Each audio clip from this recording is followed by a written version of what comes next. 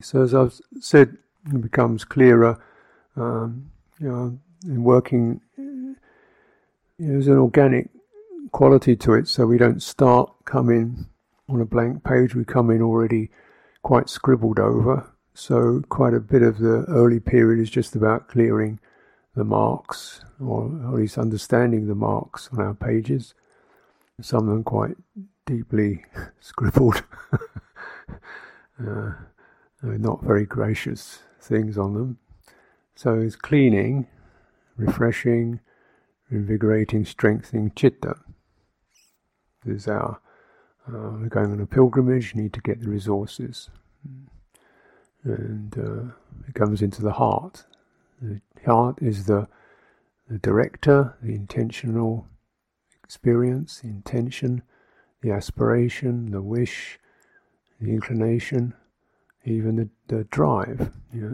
It's moderated, it's got gears on it. It also receives impressions, is able to take in feelings and perceptions and impressions and digest those.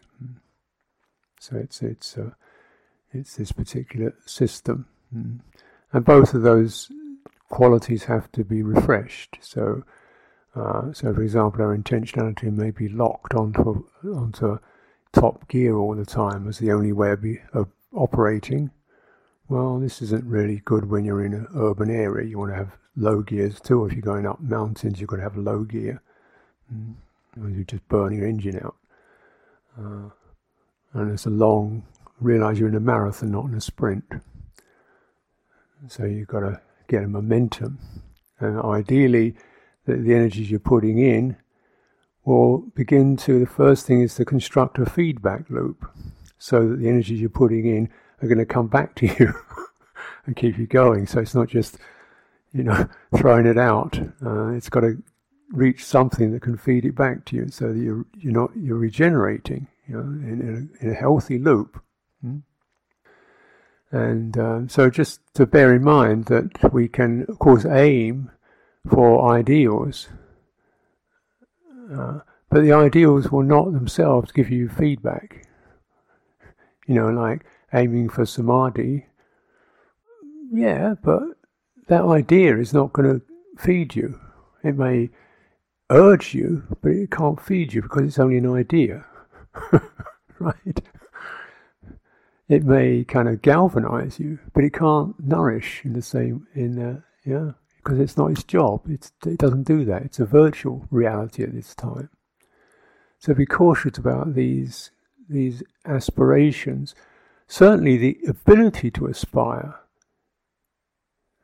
that can be nourishing, just a sense of the ability to lift the heart and feel one's purpose, one's dignity, perhaps one's growing strength or confidence, and enjoy it. That's purposeful because you can feel it. And the more that you do that, then samadhi happens by itself. So there's no such thing, or it's not necessary. But, the process is constantly forming a healthy feedback loop, so you're getting the supplies and the cleansing and the refreshing and the feeding that will bring that result around. And so, and you have to know how to begin that feedback loop. Something that's accessible, that you can manage, you can get in touch with. So this can occur on various ways. Clearly, just being able to take a precept and no one's keeping it, and no one's keen on keeping it, and feel, yes, I was able to do this. This is beautiful. This is praised by the wise. And recognize if everybody in the world just kept the first precept, or even half a precept, not to kill other humans, that would make a lot of problems disappear, wouldn't it? Not to intoxicate would be a good idea. Not to deliberately lie and badmouth each other, that would be pretty helpful. And we're doing all of those. So isn't that worthwhile of feeling, there's something, it's not just an ideal. There's a tangible reality of goodness in the heart that cherishes that and feels dismayed at the loss of it. as we do. When we see it in the world around us, it shocks us, it shocks me. It never ceases to dismay and disappoint me. Even though, you live with it, don't you? But you end up with that kind of state of just live with it, which is it's a sort of a way in which you don't get so hurt. But isn't it nice when you don't have to just endure the crass ignorance of deluded of behaviour, but actually rejoice in the sensitivity and the caring and the respect that's available, in oneself and certainly in a communal field.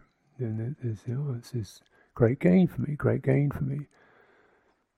And this in these suttas, they didn't mince their words. They said, "This is great gain for me." They were not bashful about it, because they weren't ashamed of feeling good and enjoying it. Because of feedback. Even they'd even say we feel happy, just even recognize the Buddha's walking this way, we feel happy. There's one story of these two ministers of a king who just thinking that we've heard rumour that the Buddha's coming their way, and they start to get happy. And as it gets closer, they get happier and happier. Just that sense of, our teacher is coming this way, they start to lift. This is just delightful in the sensitivity, the appreciation of the good. So this cultivating a skillful feedback loop where we do definitely get, Citta gets positive effects. And to know there is such a quality, whatever you want to call it, that does experience those positive effects. And it's as obvious as that, what that is, but there it is. One does feel lifted by the goodwill and generosity of others, the kindness and the compassion of others. One is lifted by it. So this is just recollection like this, and then you can take it deeper, where it becomes less consciously triggered by a thought, and more like just a sense of tuning in on a subtler level, perceptual level of sensing and feeling. And this becomes more in the domain of what we call meditation, though it's all meditative. And really here we're recognizing the usefulness of the somatic experience, of the body feeling relaxed and comfortable and at ease, or having somewhere where it feels comfortable and at ease. Clearly the physical body is always mine is always experienced some kind of pain or another, is always going to be on the horizon. It's just but that's not its fault. That's just birth, it gets hungry, it gets thirsty, it gets cold, it gets uncomfortable feeling happens to it. But then, say, more usefully on the somatic level of feeling free from tension and compression and feeling open and the energies being balanced, Citta really, really enjoys that. Feels comfortable in that. Because it feeds straight into this Citta experience. Like there's a transfer across the immaterial, the subtle materiality. I mean, that's what it is. But I've used those words, but that's what I experience. So with this going, then it's said one can feel happy even in the presence of people who don't like you. You can still feel okay because you've got this inner feedback loop that's warming and and encouraging.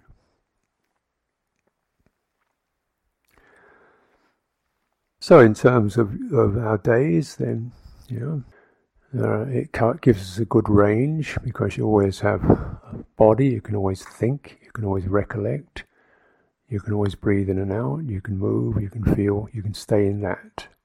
And you're also in an environment where you can look around and no traffic, no bleeping, no alarm signals, no, it's peaceful, it's calm, it's pure, it's void of violence or criminality. And it's a gift.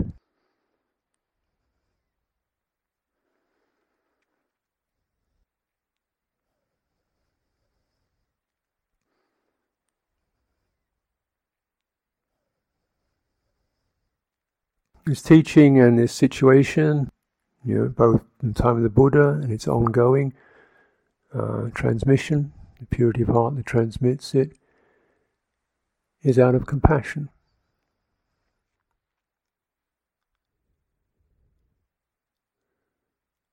The Buddha teaches out of compassion.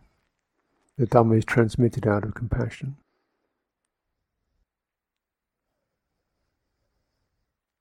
This means there's no bill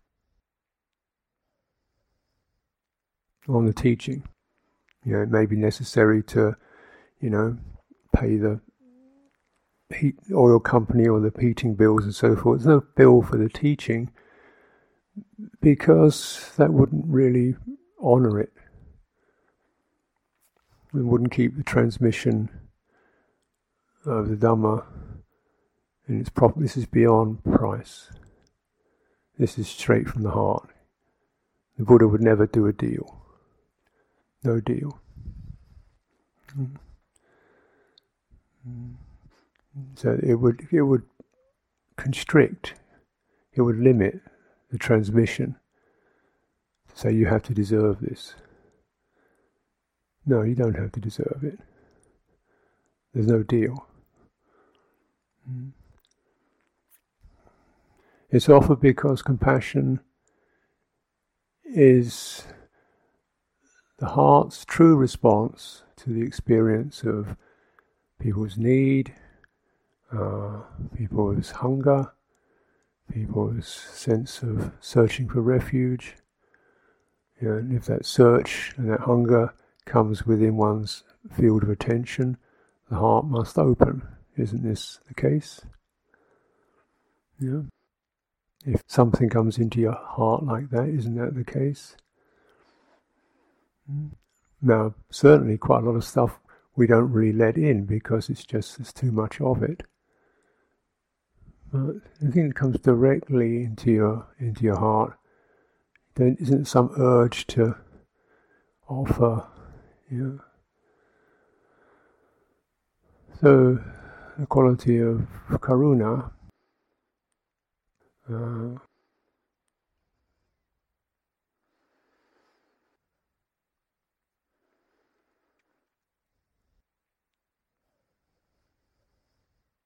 so this means the heart must not be blocked, both to give and to receive. The blockages around giving and receiving are deserve. That blocks. You don't deserve this. That blocks the giving. I don't deserve this. This blocks the receiving. Then the transmission can't occur. Right? If you want to give someone a gift and they say, no, I don't want it, you can't do the giving, can you? You can't experience the happiness of a fruitful connection of goodwill and the happiness that arises with that, a sense of empathy and sharing and that occurs. It can't occur if somebody says no. So, it's not like, well, you deserve it, I'll give you so much. It doesn't work like that. I don't deserve it, I can't take it. That doesn't work like that. Because offering and receiving require each other to allow that transmission to occur. So there's an energy there. Energy needs to link, to flow. If you block it, it doesn't. And then everybody's deprived of the fruitfulness of that. This is, not just the theory. I mean, they say the only way that the monks can really express disapproval of the lay people is they do it on a very few occasions. They walk into town with their bowls turned upside down, meaning we're not taking your food. that's considered like you have definitely, we do not, you're not considered worthy. That's some deep disapproval. But then when we come into the personality level, it gets very confusing, because a lot of the personality is built around being good enough, isn't it? So just bear in mind you have Citta, which is just straight heart, simple. Well, it's fairly simple, and it just takes in and gives out. It enjoys love, it enjoys opening, it enjoys calm, it enjoys goodness, it enjoys brightness. It feels hurt and afflicted by poisons. That's the way it is. It's quite an innocent creature in many respects, sometimes naive, admittedly, gullible and confused. But then the personality is a structure that gets built in accordance with social contact. So it's our window, you could say, or our door, Citta's door, front door, or the outer clothing that gets built to meet the social human world. So it's programmed by human contact. So when we first come into the world, we don't have much of a personality, but it gradually develops in accordance with the signs of approval, disapproval, encouragement, rebuking, general social world we're born into. And that continues for many, many years, I think, throughout our life. But particularly very early, we're extremely permeable. And that's another one of the Citta's blessings and problems, is that when you're very early, you're barely separate. So you're just drinking in the atmospheres around you. Not much skin. And unfortunately, the atmospheres are not always suffused with wisdom and compassion. So one develops protective skin, defensive gestures, and search for approval. So very often, from perhaps well-intentioned but not deep understanding, elders, adults will constantly encourage little ones to improve, to get better, to advance, to progress. So they win approval if they progress, say in their education or something like that. And maybe that's, well, anyway, there it is. But, to that extent, if that's the case, then there should be an adequate amount of congratulation and to feed that back. But what can happen for people is there's so much expectation of performance and criticism for not getting it right, or not being big enough, or being too big, or not being tidy, or whatever. The personality of the little one becomes extremely driven, goal-oriented, and highly conscious, highly self-conscious and performance-driven societies where work and education and getting those grades is a great significance to what will be one's welfare in the material social world, then we get formed into these shapes and patterns. And then they do not allow a lot of contentment with oneself as one is. They do almost set up a natural incline to be better, to progress, the should. So this becomes endemic. So the intentionality of the Citta is highly programmed to improving and not very well programmed to being contented and happy with oneself and comfortable and knowing where that is. Highly programmed towards seeking wealth or security or excellence in the material world, not very well programmed towards finding refuge in oneself, in one's heart. This means that even if we do it, you realize the heart can only drink in,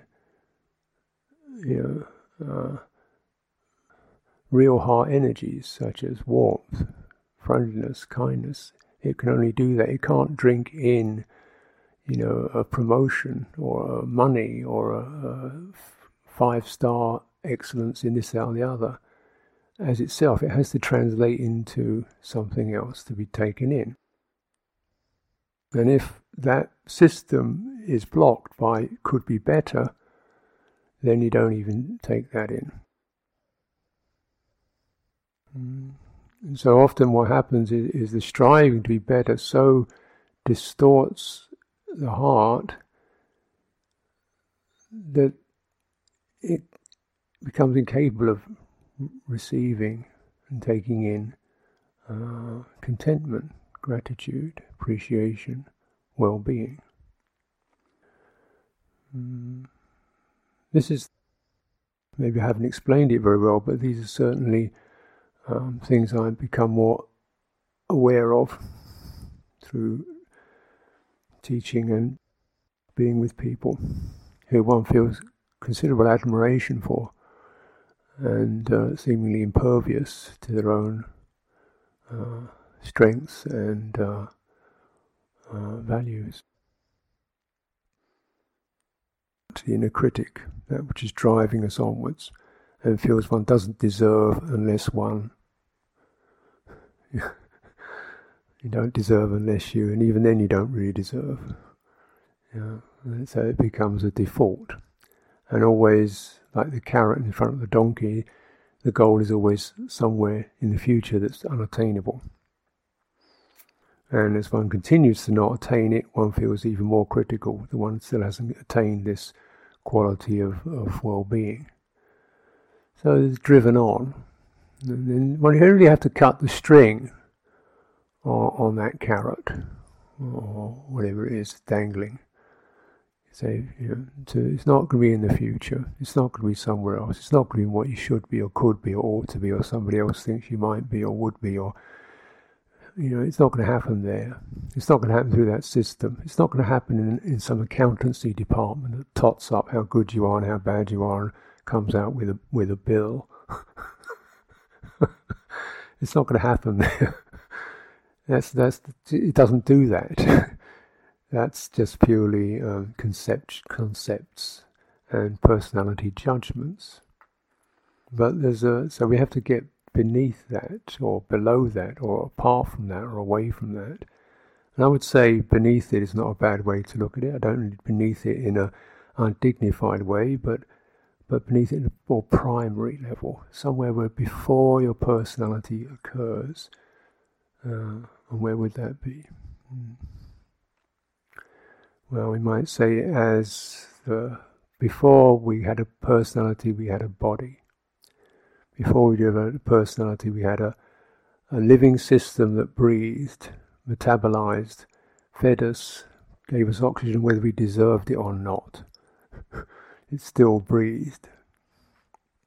We had a system that was able to give us balance, get us to stand upright, walk around, sense faculties that were able to function whether we deserved it or not. We were in something which was given, whether we deserved it or not.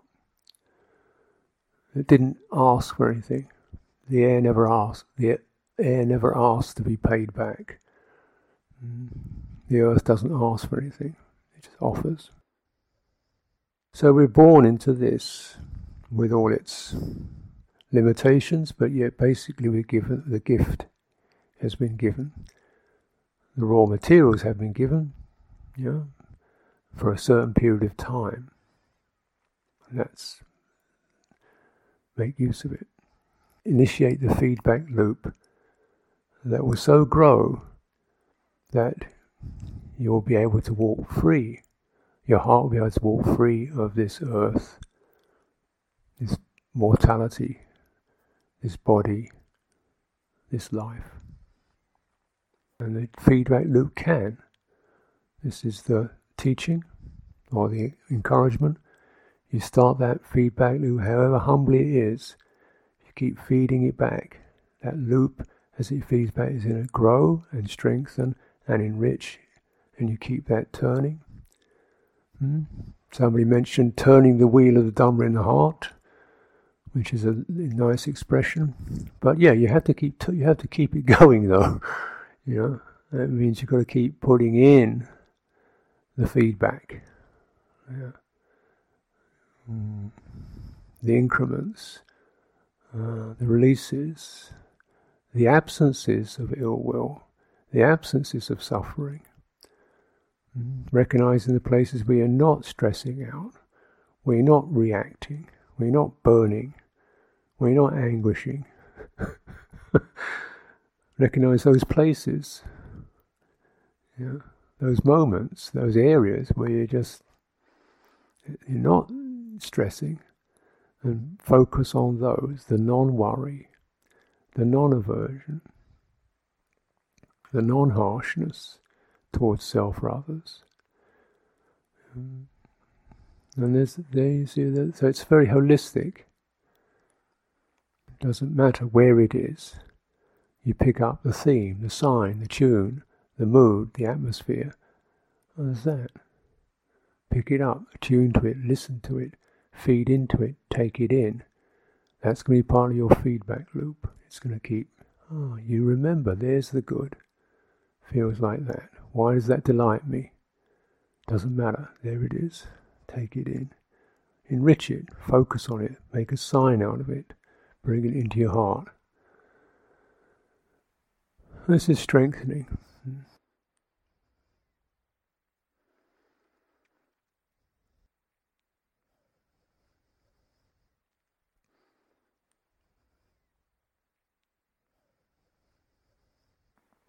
As I mentioned, the cultivation of metta is not just like a defined separate practice. It's a way of life.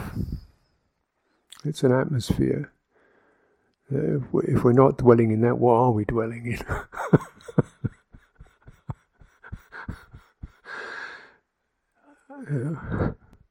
They're dwelling in a realm of feeling inadequate and feeding on that. Dwelling in a realm of finding fault and feeding on that. Developing in a, what do you feel? What are we breathing in? Fresh air or smoky, contaminated stuff. So it's not just may this being be well, though of course one can certainly focus it. But you pick up the sign, the tune, the theme, and then you've got the material in your heart, and then you can direct that more specifically as it is suitable. So picking up the theme, because again this we can begin with assuming this should take place on a personality level, which is not always, and sometimes actually definitely not the place to begin, because it's easy to get into a loop of feeling one isn't a very loving person. One should be more loving than one is, but one definitely had a feeling of being unloving towards so-and-so who banged that thing on the table, didn't feel very happy about it. Or I wasn't really loving to my nephew or my uncle or that, and so on. So you get to personal foibles and quirks, which perhaps the personality isn't built around loving kindness, built around being approved of, which is a different thing. It's built around being deserving, which is a different thing. It's not built around unconditioned contentment. It's built around getting better.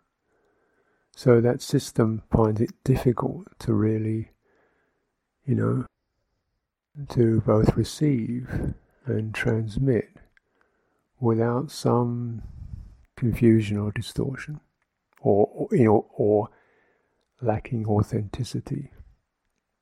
And certainly this is a topic because, of course, these words can be thrown around and get commercialized. Social gesture. Oh, welcome, maybe well. Thank you, have a nice day. Thank you for your patience. Thank you very much. It means we've just messed you up. Thank you for your patience. So what's really meant is just don't bother me. Who knows? But we can't just weigh the words alone and feel those contain this definite quality. So sometimes the verbal systems, one doesn't really feel much true value coming in them on the personality level. So you start probably much better to work on a perceptual level, just sensing, just like the bodily level. The ground beneath me is holding me up. I didn't have to deserve it. Resting on it. Breathing in and out is happening without me being that mindful of it, or even that proficient at it. It happens. Around me the space is quite safe. Is that the case? Make it that way. Feed it out. Acknowledge it. Obstructed? Intruded upon? Check it out. Is that the case?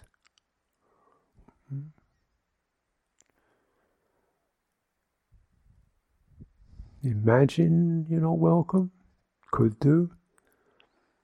But if you feel that way, what's happening in your body? Because, of course, the body carries certain reflex imprints or traces or synergies, sankharas. As our citta operates, as the citta sankhara, the mental activations habituate, certain programs, certain emotional, psychological behaviors get programmed. The body gets programmed because the sankharas, the synergies flow across from the body to the mind, into the nervous system. So as you feel worried, your belly tenses up. As you feel frightened, your body shrinks. As you feel gladdened, your body opens. So it's just that, isn't it? So if we're feeling a sense of not entirely comfortable, not entirely welcome, other people, and then you can proliferate around it. Other people might not. I didn't do this right. I turned up late. I wasn't here at the morning puja. Something. What's happening in your body? Nobody said that. What's happening? Why are you saying that? Where's the guilt or the fear? How's that in your body? Is it in your belly? How are your shoulders? And just working on that bodily level to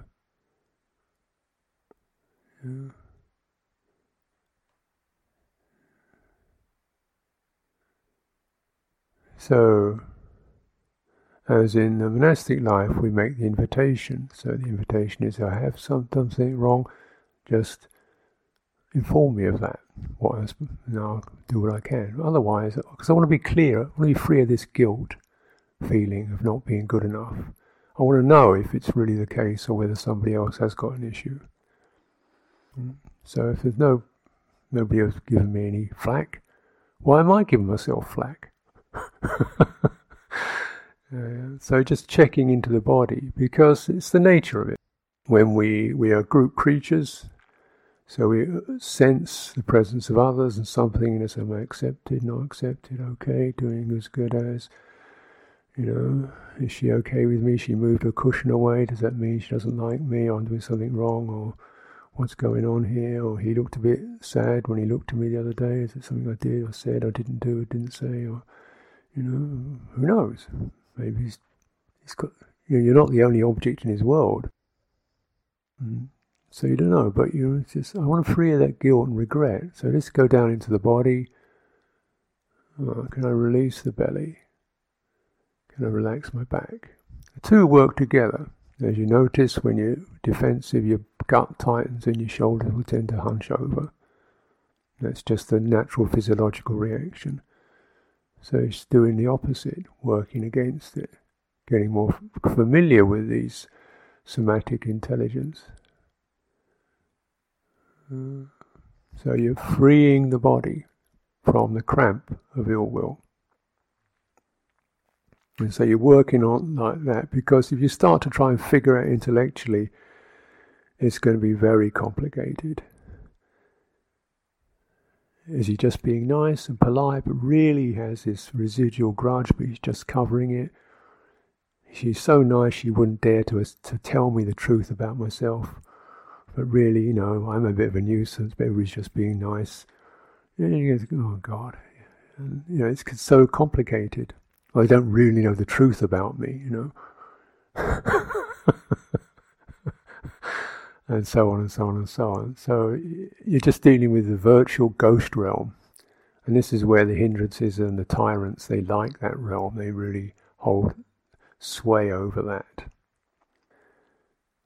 So you just come to this material level and the physicality and the somatic quality of it.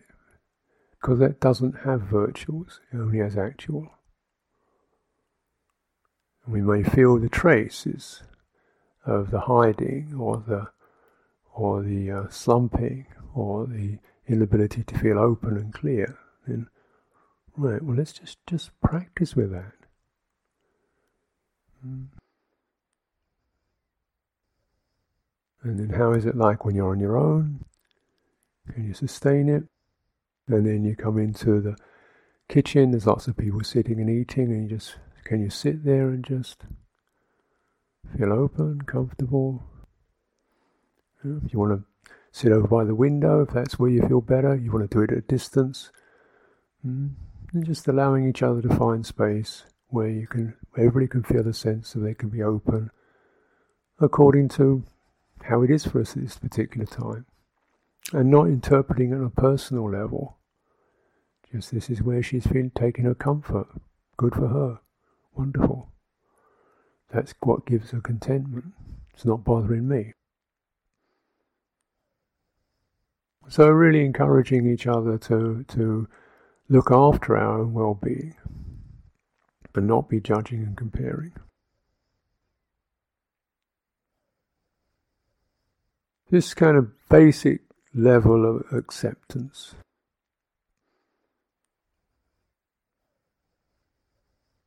And just so if we the bottom line of it is, can you just even make a practice of taking time in the day? Who knows? It could be all day, it could be half an hour. It's not really a time or minute thing. It's just touching base and prolonging the base where you're just present and you're not trying to adjust anything. You're not trying to adjust anything. Get your body as reasonably comfortable as it can be in an upright way, in a situation which is okay, and then don't adjust anything. And don't turn away. And so you feel these waves of restlessness or uncertainty, or I should be doing something, or I haven't got into samadhi yet, or I really need to make my practice improve, or after all, I'm here wasting time, and other people could be doing the street. I'm just hanging out. I should be getting more earnest in my practice, and really, goodness me, here we go.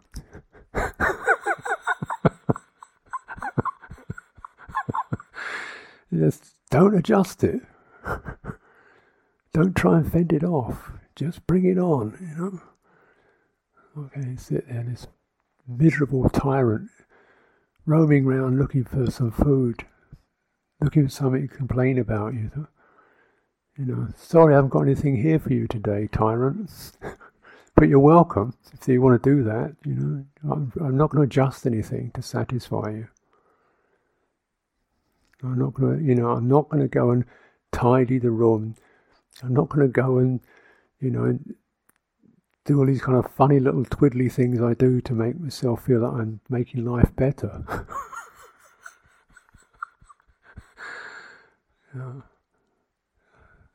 Just sheer, and then you're holding it, sustaining it.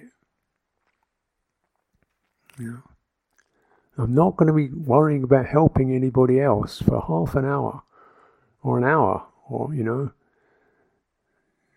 which is a good intention. But now, we have this chance to really examine the roots of these things. How much of it is trying to pay our way? And can you find the place where there's no deal?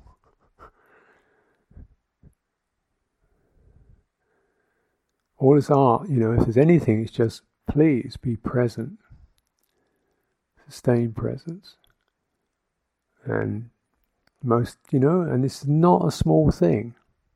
You will earn something by sustaining presence with all its fluctuating twinges and perceptions and memories and hopes and wishes, and just staying present, open, feeling it, and holding presence.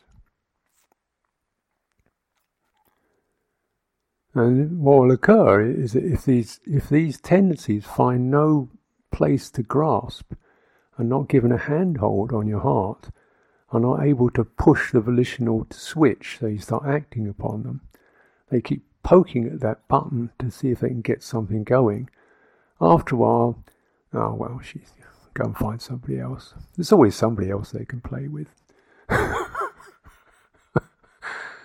So then,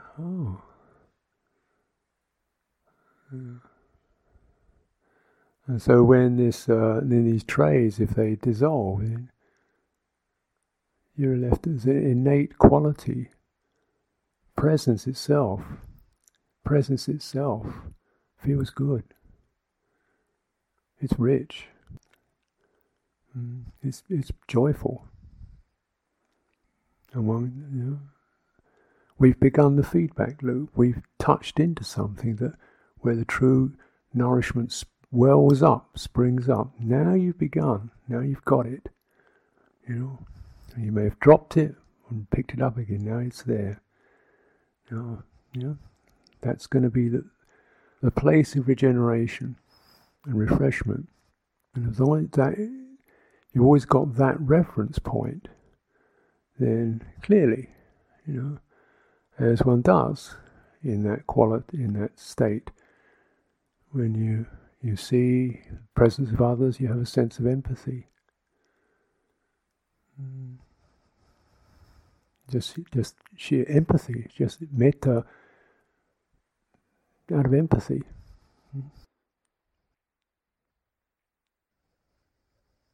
And this is the way it is. Animals do this, who don't have complicated personalities, who don't keep precepts, who don't meditate, who don't earn a living. Immigrants. So even creatures like animals express empathy and gratitude. I was reading this story of this penguin, who Brazilian fisherman rescued this penguin and cleaned oil off its flippers or something. And so they nursed it, got it well, and set the penguin free. Of course, the penguins live in Antarctica, and this fisherman was living, I think, in Brazil. And every year, this penguin would make a pilgrimage back to this beach in Brazil to express gratitude to the fisherman.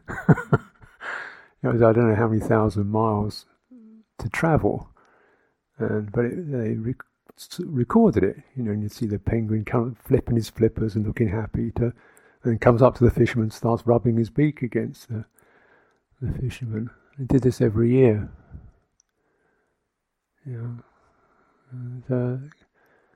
It's not. They didn't care whether the fisherman smoked or drank or played cards or meditated or just grateful for saving my life. The empathy experience and the gratitude experience is really cellular.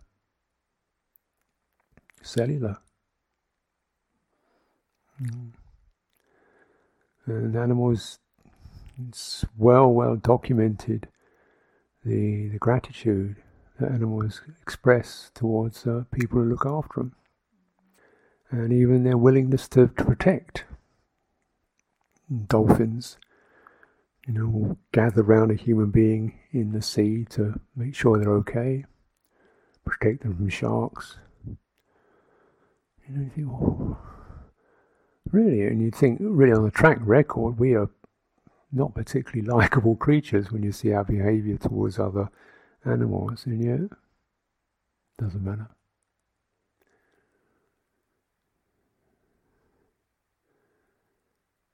So this is not a personality thing. Personality is an expression. It's like our speaker. And there's only so much you can do with a speaker to make the tune right.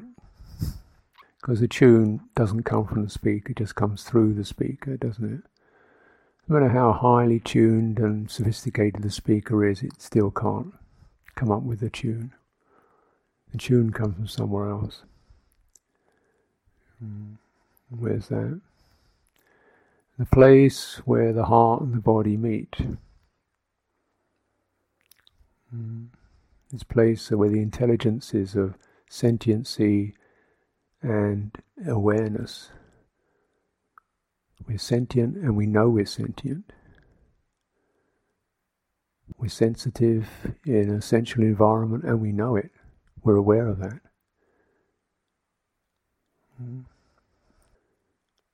That's where body and mind meet, at that place.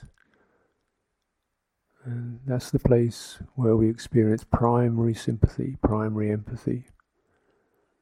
And this is what we enact or participate in, particularly with embodiment practices. Coming into the somatic field, into the blockages, into the health, and moving from the health into the difficult areas and accessing the health, the openness, the fluidity, the breathing in, the breathing out, whatever it is, and picking up the sign, carrying it through the body, carrying it through the heart, carrying it to the world around us.